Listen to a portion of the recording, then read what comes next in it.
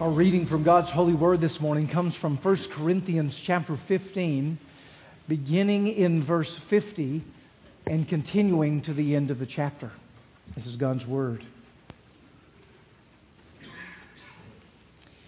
I tell you this, brothers, flesh and blood cannot inherit the kingdom of God, nor does the perishable inherit the imperishable. Behold, I tell you a mystery. We shall not all sleep, but we shall all be changed. In a moment, in the twinkling of an eye, at the last trumpet. For the trumpet will sound, and the dead will be raised imperishable, and we shall be changed. For this perishable body must put on the imperishable, and this mortal body must put on immortality. When the perishable puts on the imperishable, and the mortal puts on immortality, then shall come to pass the saying that is written, Death is swallowed up in victory. O death, where is your victory? O death, where is your sting? The sting of death is sin, and the power of sin is the law. But thanks be to God, who gives us the victory through our Lord Jesus Christ.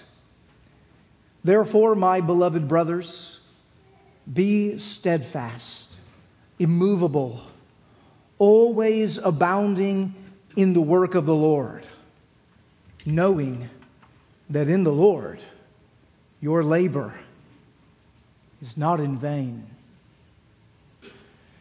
The grass withers and the flower fades, but the word of our God will stand forever. Amen. You may be seated.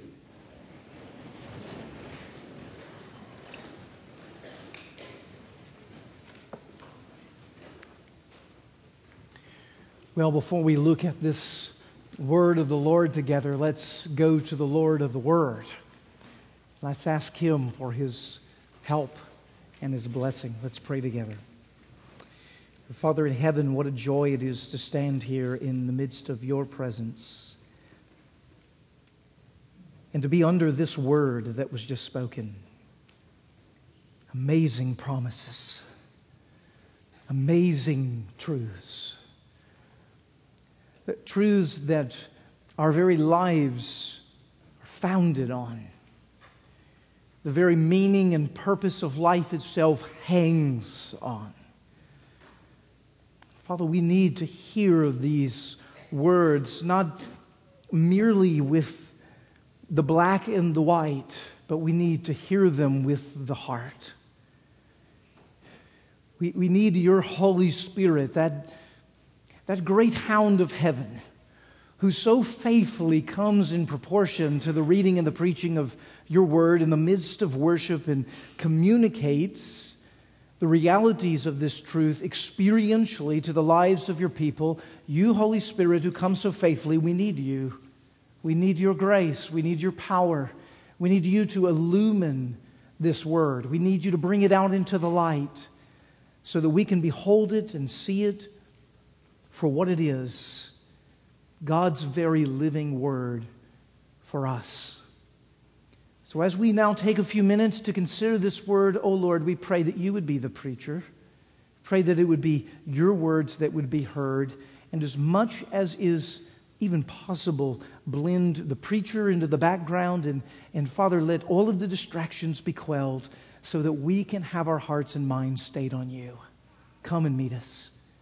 We ask it in Jesus' name. Amen.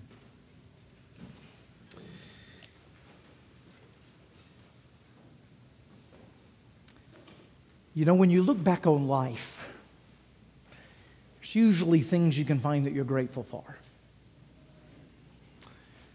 There's plenty of things that you wish had not happened.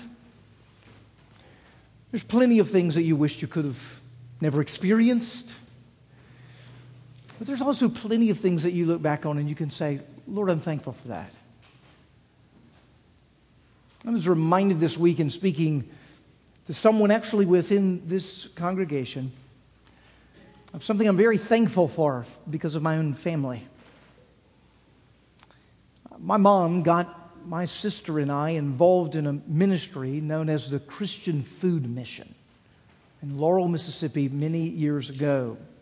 For those of you who are aware of Meals on Wheels, it was sort of in a similar structure and organization.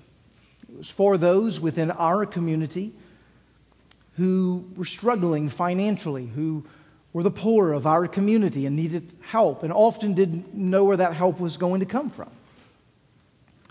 There was an evaluation that would be done when someone applied, and then lo and behold, you would be received, and then you would be added to someone's driving route as you dropped off lunches on particular days of the week. And we had a staple Wednesday morning route that my family did for many, many years.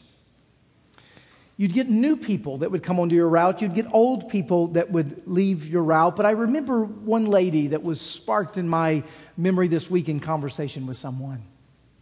She was new to our route. And she had been waiting that morning by the window, waiting for us to show up to give her her meal. We had this little styrofoam plate with roast beef and a little gravy on it and some peas and carrots and maybe it's a yeast roll. And when we showed up at her door, she had this amazing smile on her face. She'd lost her husband a couple of years earlier. Things had gotten very tight for her. No children in the picture, no one to take care of her. She had this tiny little Social Security check that she was receiving. She needed extra help, and this was a part of the Lord's provision in her life. She was waiting on it. We stood there in the door with her, hearing a little bit about her story, as we often did, actually prayed for her before we left, and I'll never forget what she said. Final words as we were leaving. With that same smile that never left her face while we were there, she said to us, "It's amazing what a little hope will do." It's amazing what a little hope will do. You've probably been in a situation like that. Or you've been discouraged. You've been in despair. You've been despondent. You can't see the light at the end of the tunnel, and if it is a light, you assume it's an oncoming train at this point. We've been there before, many of us. And then something, like a shard of light, cracks into our otherwise dark life, and it gives us a reason to hope again. Paul, in this passage, is giving the church at Corinth a reason to hope. He's giving them a reason to hope. But it's not just a little bit of hope, it's a huge hope. It's an amazing hope. It's a hope that encompasses heaven and earth. A hope that knows no bounds. A hope that is tied to the very eternality and infiniteness of God Himself. Because it's a hope that comes out of the very character and the mission of God. And as he speaks to this church at Corinth, this church with a lot of issues, We read some terrible things through the pages of 1 Corinthians. I've told you before, I read this book when I'm discouraged about the church. And I get to, chapter 7 in 1 Corinthians. Well, we don't have that. Well, that's good. That's good. I get a little bit of encouragement. Paul has clearly been discouraged in his communication with the church at Corinth, but notice his kindness in here. Therefore, my beloved brothers, isn't that kind? He's describing them as those who's yoked to the family of God. He has words of affections here for them. He wants them to lean into, to know, to experience, to walk in the hope of the resurrection. But there's a big problem. The text actually begins with the problem. And it's right there in verse 50 for us. He says, flesh and blood cannot inherit the kingdom of God, nor can the perishable put on the imperishable. He's right about that. The perishing can't put on the imperishing, and the flesh and blood, at least the flesh and blood that I've come in contact with in this world, tends in one direction, and it tends in the perishing direction. He says this kind of person, the kind of person that we are, quite frankly, this kind of person doesn't inherit the kingdom of God. This kind of person doesn't put on the imperishable, because they are cloaked in the very obviously so perishing body that we are in, this flesh and blood. When Paul speaks of flesh and blood here, as he speaks about the physical world, he's speaking about what's wrong with it. He's speaking about its brokenness. He's speaking about its decay. He's speaking, in other words, about sin. Sin is the corrosion of our culture and our life and our world. That's what it is. It's the thing that has created the decay. It's the reason when you got up this morning your back was hurting. It's the reason yesterday I was picking out weeds in my flower bed. It's the reason your car broke down. It's the reason you lost your job. It's the reason you have relational strife in your marriage. Sin. It's the decay. It's the brokenness. It's the reason that some of you are really tired right now. Not feeling very well. You're hoping this will be a short one. Good luck. Sin. Decay. Death. It's all around us, and you remember the narrative. It came directly because of our rebellion against God. You know Genesis chapter 3. If you don't know Genesis chapter 3, let me remind you. Genesis 3 is when Adam and Eve took of the tree of the knowledge of good and evil in the midst of the garden that God had told them not to eat. And if they ate of it, what would happen? They would die. They would surely die. And immediately upon eating it, what do they find out? That they're not clothed. Something of death happened, relational death. A shame and a guilt begin to flood their hearts and their minds. Can you imagine what it would feel like to live life without shame or guilt? It's pretty core to my human experience. I've felt guilt all my life at various levels because of my sin. Adam and Eve experienced it, and as soon as they experienced it, it became like a cancer that spread throughout all of the world. Every living thing was touched with it. And what Paul is saying here in this passage is that you can't get into the kingdom of God looking like you and me. He's being deathly truthful to us right here. You can't get into the kingdom of God looking like you and me. I told the first service, I was reminded of an experience, actually when I said that phrase, when I was hiking as a high school student with a bunch of friends. We were in the Ozark Mountains, having a grand old time. Had gotten into our trip, gotten into base camp, set up our tents, gone out for our first day of hiking, and one of our members got hurt. The kind of hurt that requires stitches. And this blood running all over the leg, we realized we've got to hike back in so many miles and get to this little small town and hope they have something, aftercare, hospital, something that will help us. And we go in, we find an emergency room, get stitched up. It's now late in the day, and we're thinking, we don't really want to hike back out there. I mean, this is a nice little town. Let's get a hotel room for the night. We'll start this hiking thing over tomorrow, and let's get a great meal. Let's eat good. And sure enough, we're walking, down the streets of the square, and we find this marvelous Italian restaurant. Looking in the door, looking through the windows, white tablecloths, candle lit, all these nicely dressed waiters and waitresses serving these amazing looking lasagnas. And we thought, this will be great. We need the carbohydrates anyway because of the hike, to be able to get in. This will be good for us. It'll be good. We're going to go in, and then, it dawns on us. We look like we've come out of the woods. Our clothes are dirty. We're dingy. We stink. We've been in and out of the creek. We've still got blood stains from trying to help a friend. There's no way we're getting in there looking like this. You know the feeling of walking into the restaurant that you're way underdressed for. It's a bad feeling. The Apostle Paul says here, we're not getting into the kingdom of God. You're not sitting with the white tablecloths with Jesus at that table if you're in the stuff we're made of, the perishing kind of stuff.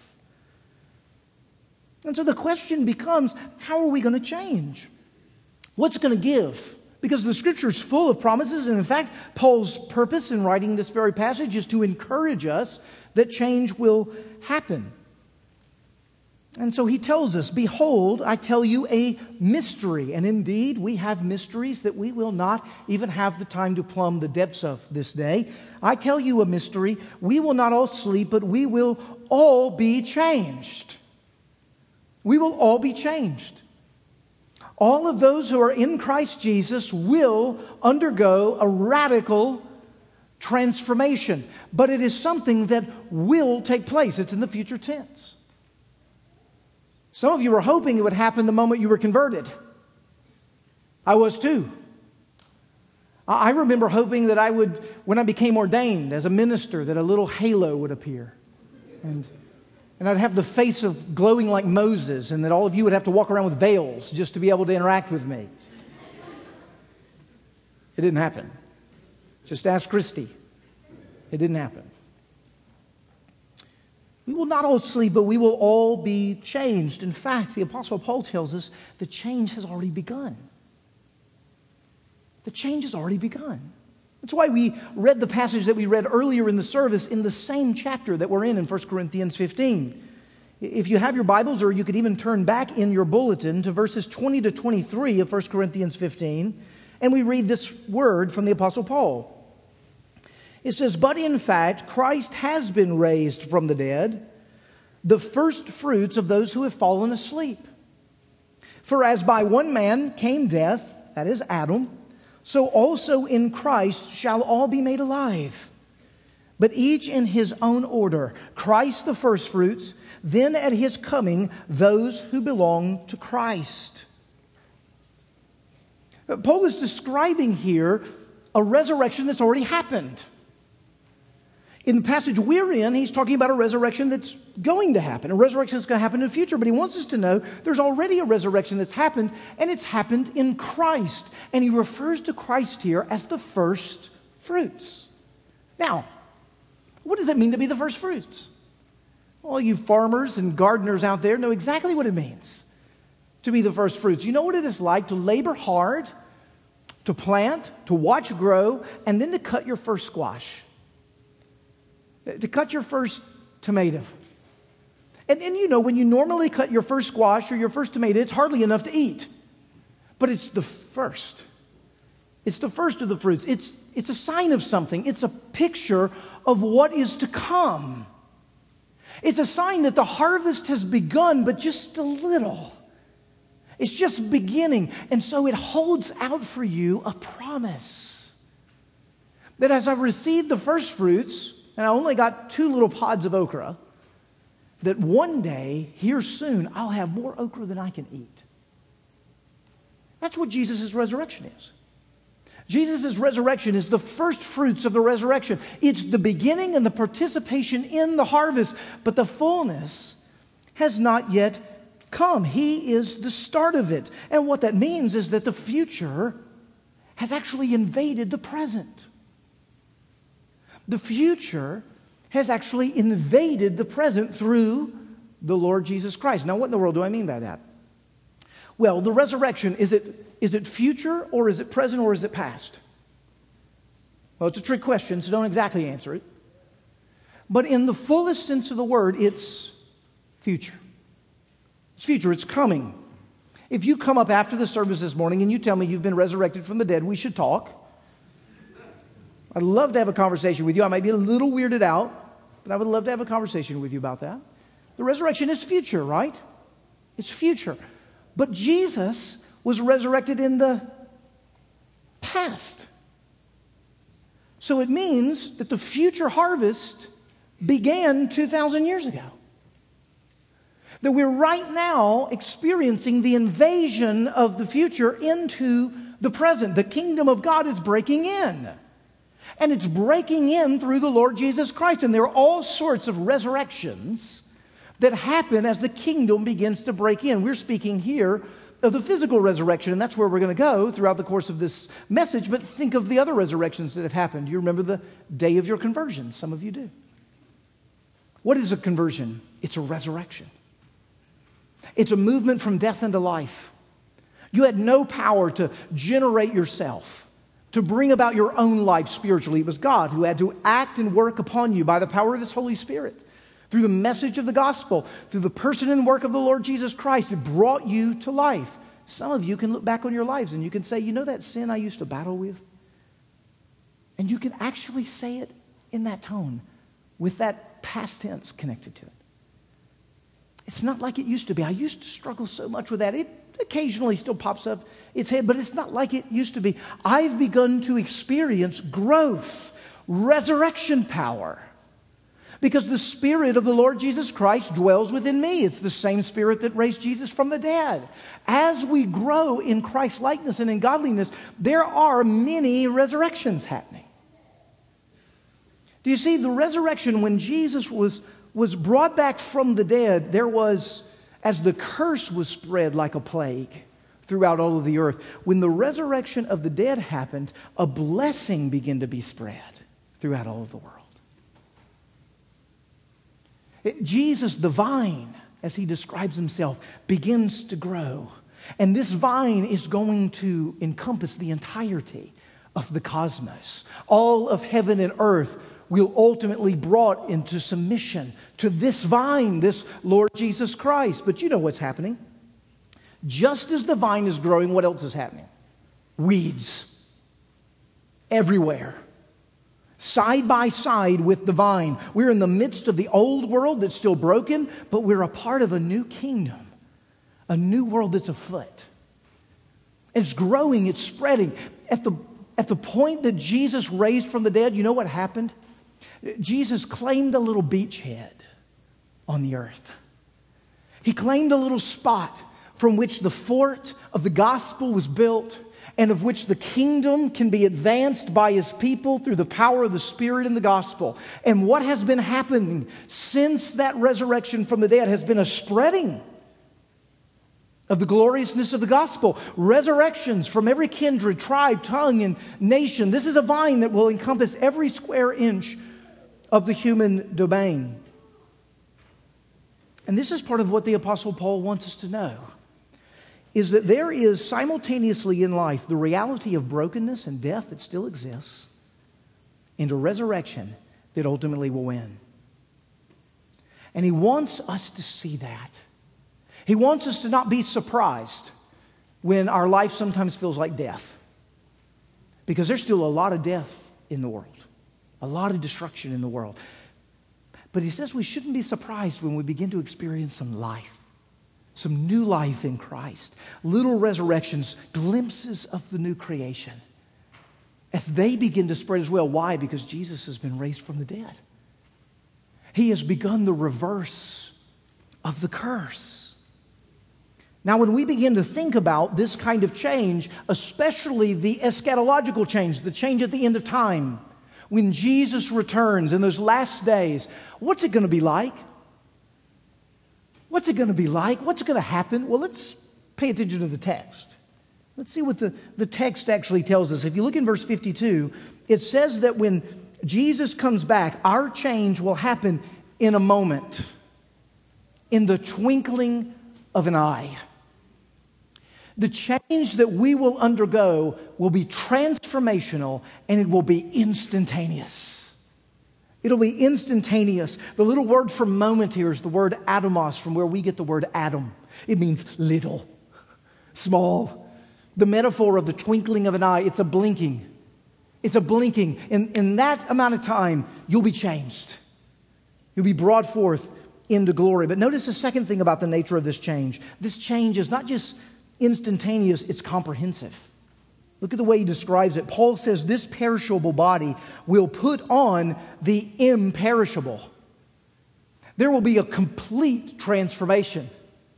There won't just simply be a part replaced here and a piece replaced there and a little tweak and a little grease added here or there. No. This is a total overhaul. This is a remake.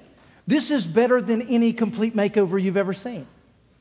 This is top to bottom, inside out. Everything about who it is that we are is renewed. It is glorified. It is absolutely comprehensive.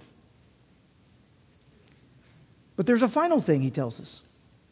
This change will be instantaneous. It'll be comprehensive, but he says it'll be everlasting. He says the newly transformed body will be imperishable. It'll be imperishable. There's no risk that this body will fall back into disrepair. There's no risk that it'll end up like you and me today, broken down, sad, hurting, discouraged. No. This body will be perfect. It'll be flawless. It'll be righteous. It'll be physically complete. It'll be spiritually full of God's grace and His holiness. It will be the human form of likes which we've never glimpsed. It's no wonder that the Apostle Paul, when he describes this transformation, this instantaneous, comprehensive, everlasting transformation, that at the end of this section he borrows words from Isaiah and he says, "O death, where is your victory? O death, where is your sting?" Now, why does he do that? Well, he can't help himself, for one. He's just been thinking, as hopefully your mind has been lifted up this morning, to think of what it would be like to have that instantaneous, comprehensive, and everlasting change. Many of our minds actually, because we are quite cynical, think it'll never happen. It's never going to happen. This is not going to take place. This is pie in the sky stuff. The Bible, the inerrant, infallible Word of God, tells us it will happen. It promises it to be so. And Paul tells us in this chapter that if it happened for Jesus, you better believe it will happen for those who are in Jesus. Why is that necessarily the case? Because we who are trusting in Christ and have been positionally identified with Him, guess what? We get what Jesus gets. We get what Jesus gets. We get what He won. We get who He is. This is why we're told that when He returns, we will be like Him and we will see Him even as He is. Now, it's that beauty that Paul wants us to behold. But listen, when you think of these words, death is swallowed up in victory. Death, where's your victory? Where's your sting? When I have my feet on the ground, on earth, on this day in Middle Tennessee, I think, I see a lot of victory that death has. It still seems like it hurts. Still seems like there's a sting that's associated with it. Well, let's remember, Paul is talking about that day. The context of this passage is the future harvest, but what is happening? Well, the future, let's remember, is breaking into the present. It's breaking into the present, so something of the spirit of that future should be presently lodged away in the hearts of believers. And Paul tells us in this passage that the sting, the painfulness of this death comes from sin. And the power of that sin comes from the law. This is where that guilt thing came from. You know what it is like, as the Apostle Paul writes about it in the book of Romans. You read the law of God and you think, yeah, I messed up all of that. Yeah, I didn't do that. And even the law can, as Paul describes it, stir up within you a kind of sinfulness because your heart is wicked. Paul says he read, "Thou shalt not covet," and all sorts of coveting started showing up in his heart. Ooh, the heart is deceitful, is it not? And desperately wicked. Who can even know it? That's exactly what we're learning here in this passage, is that there's a darkness that's here in this heart, and it comes through even the realization of the law and the power of the law working through sin. We've sinned. We've broken God's holy law, and so death comes to us as a sting, unless someone removes the stinger. Unless someone removes the stinger. I used to work for Morgan Brothers Millwork. in the thriving metropolis of Laurel, Mississippi. All 10 or 15 people that live there. No, it's bigger than that. I was running in their outdoor molding shop for a period of time. It was like, I don't know, in the summers in Mississippi, South Mississippi, there is a difference. Being under a tin roof with the sun beating down, running heavy, hot equipment on the inside. You get the feeling what we're talking about here? It's a foretaste of Hades itself. It's terrible. The guy next door to us, for where we were working, raised honeybees. And we would go outside on our work break, and we would find the single shade tree, and we would eat our lunch out from under the cooker that we were in doing our work. And one day, one of those honeybees came over and made its way in our direction. Now, this is not an uncommon occurrence. It hit me yesterday as a wasp was trying to catch me in my yard. And I thought, oh yeah, I remember this story. And it's perfect to what it is that the Lord is teaching us here. As the honeybee came, we did what any of you would do. We kind of, tried not to upset it. Just let it be. We're going to eat. People tell you things like, if you don't bother it, they won't mess with you. It's not true. It's just not true. They will still mess with you. You've got to be on your guard. It'll happen. So one came and lit on one of us. We shoot it away. And you make it mad then. It's sort of darned if you do, darned if you don't, Here he is. He's lighting back and will not bother us. He clearly has a vendetta. Major grievances. I don't know what we did to this honeybee, but he had major grievances against us. Ultimately, my boss, Larry Richardson, at the time, got stung by the honeybee. Got stung right here on his forearm. I remember it well because I'd never seen this before. As you know, with honeybees, the stinger can often come out after they sting, especially if it digs into skin. That's exactly what happened here. I'd never seen it before. The stinger came out and it separated from the abdomen of the honeybee, and it was sad and funny all at the same time. It wasn't that sad. The honeybee kind of fluttered over and then just died. It died because it stung and it lost its stinger, and the stinger separated the abdomen, and, well, the story is told. Do you understand? You can't have a separated abdomen and do well in life. Right? That's common knowledge. It didn't go well for him. Didn't go well for him in life. And the realization is, I remember Larry saying, Larry, I wished Larry was here. Larry said, he ain't gonna bother us anymore.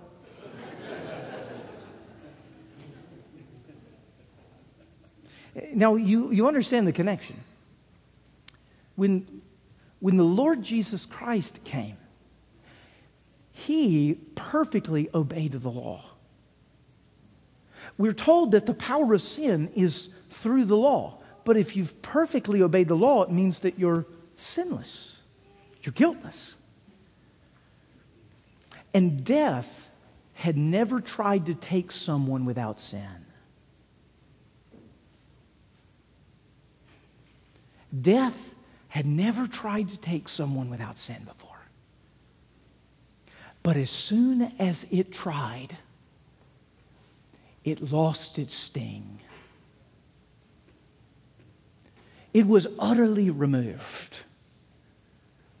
And what was its weapon that it had lorded over the generations was now brought to nothing. In one fell swoop.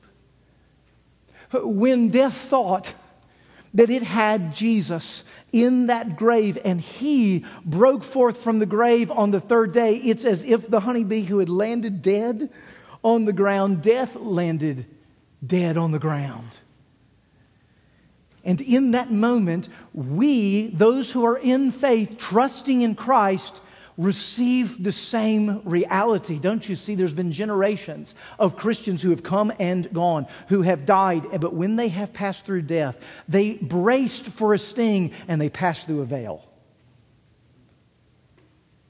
They braced for a sting, they passed through a veil. They went to what they thought could be a horrible end, and they passed into ultimate pleasure and glory.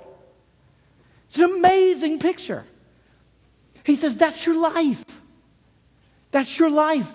Don't you see why the Heidelberg Catechism starts out so well? What is your only comfort in death and life? This is our only comfort, that I am not my own, but I belong with body and soul, life and death, to Jesus Christ. He has fully paid for my sins with His precious blood. And notice, He has set me free from all the power of the devil.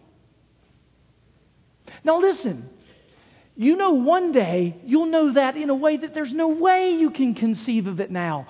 But that will not be more true today than it will be then. It was just as true today as it will be then. And the question of Paul in this passage is, do you live like it? You're eternal. If you're in Christ, you belong to Him. Death is but a passing from life unto life. Unto life. We sometimes speak of life as if we have a short time to live.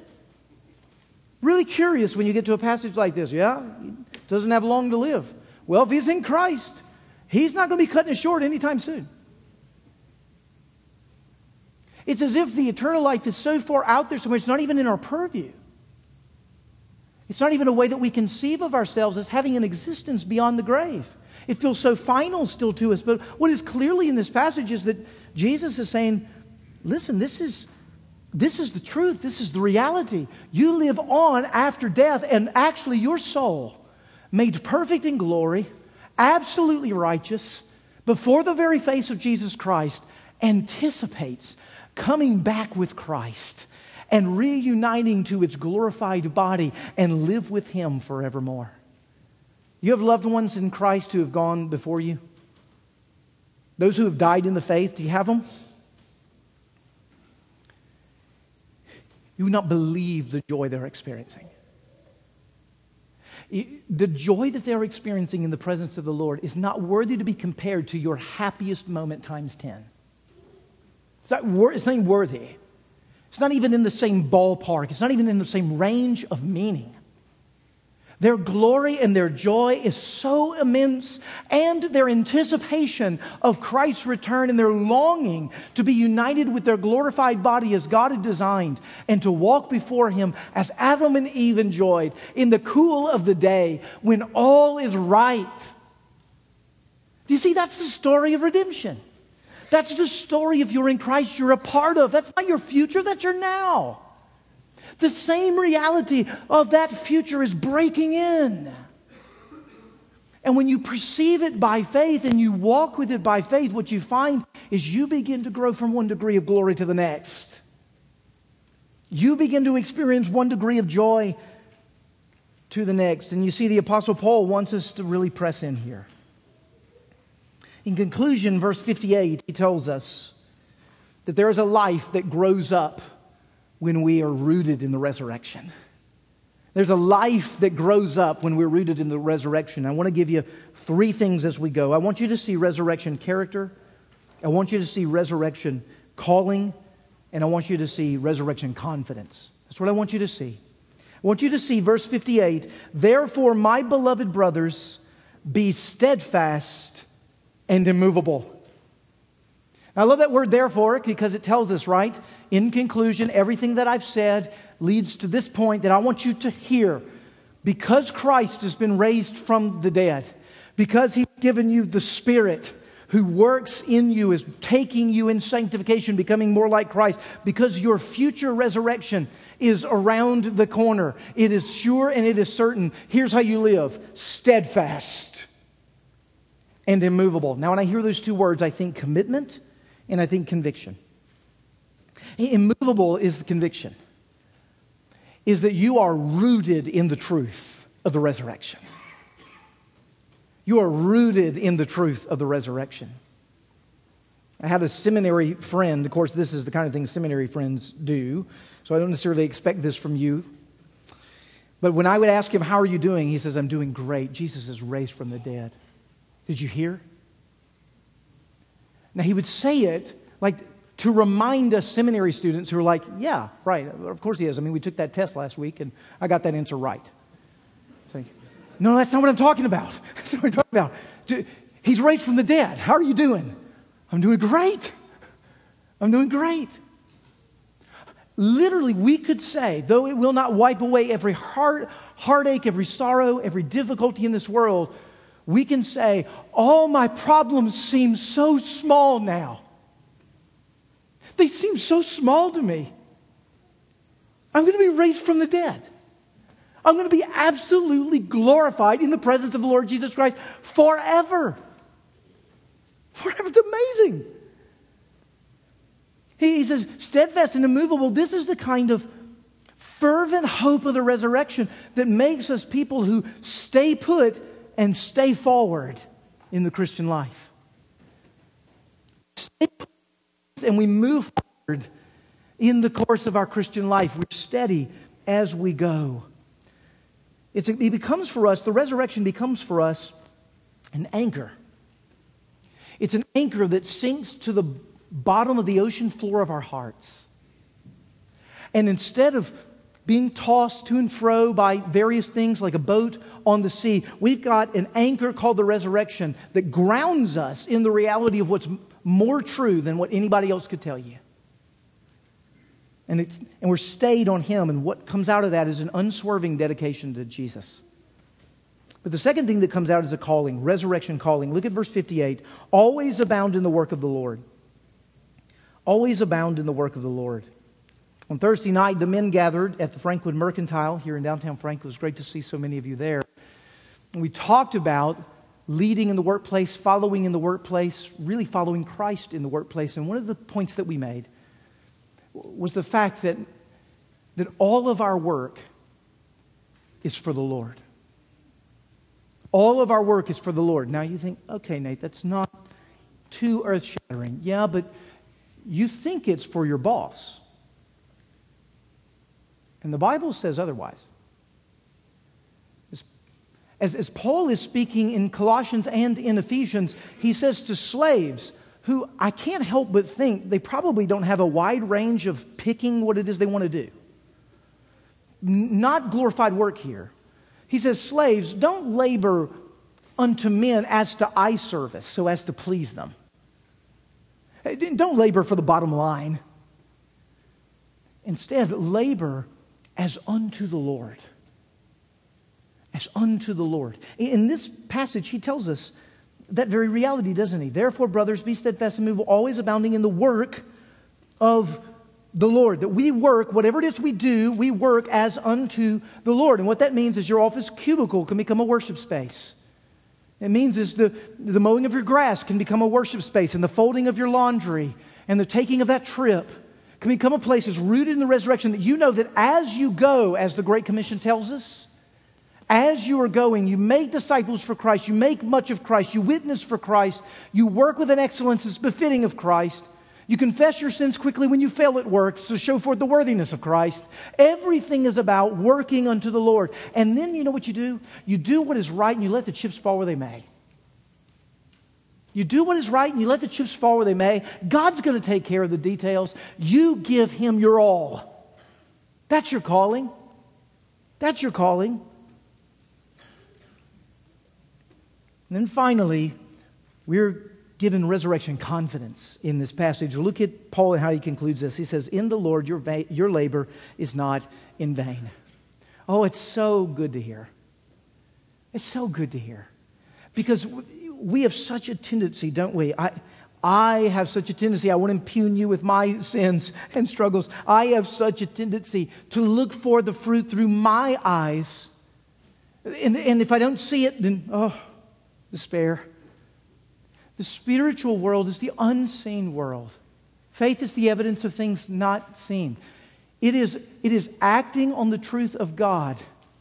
It is planting the seed. It is watering. And if you don't see growth, knowing that won't go to vain. That is purposeful. That is meaningful. That helps me get out of bed on Monday morning when I don't want to. Because I know what I do today in the Lord, for the work of the Lord, is not simply investing for retirement, it's investing for eternity. For eternity.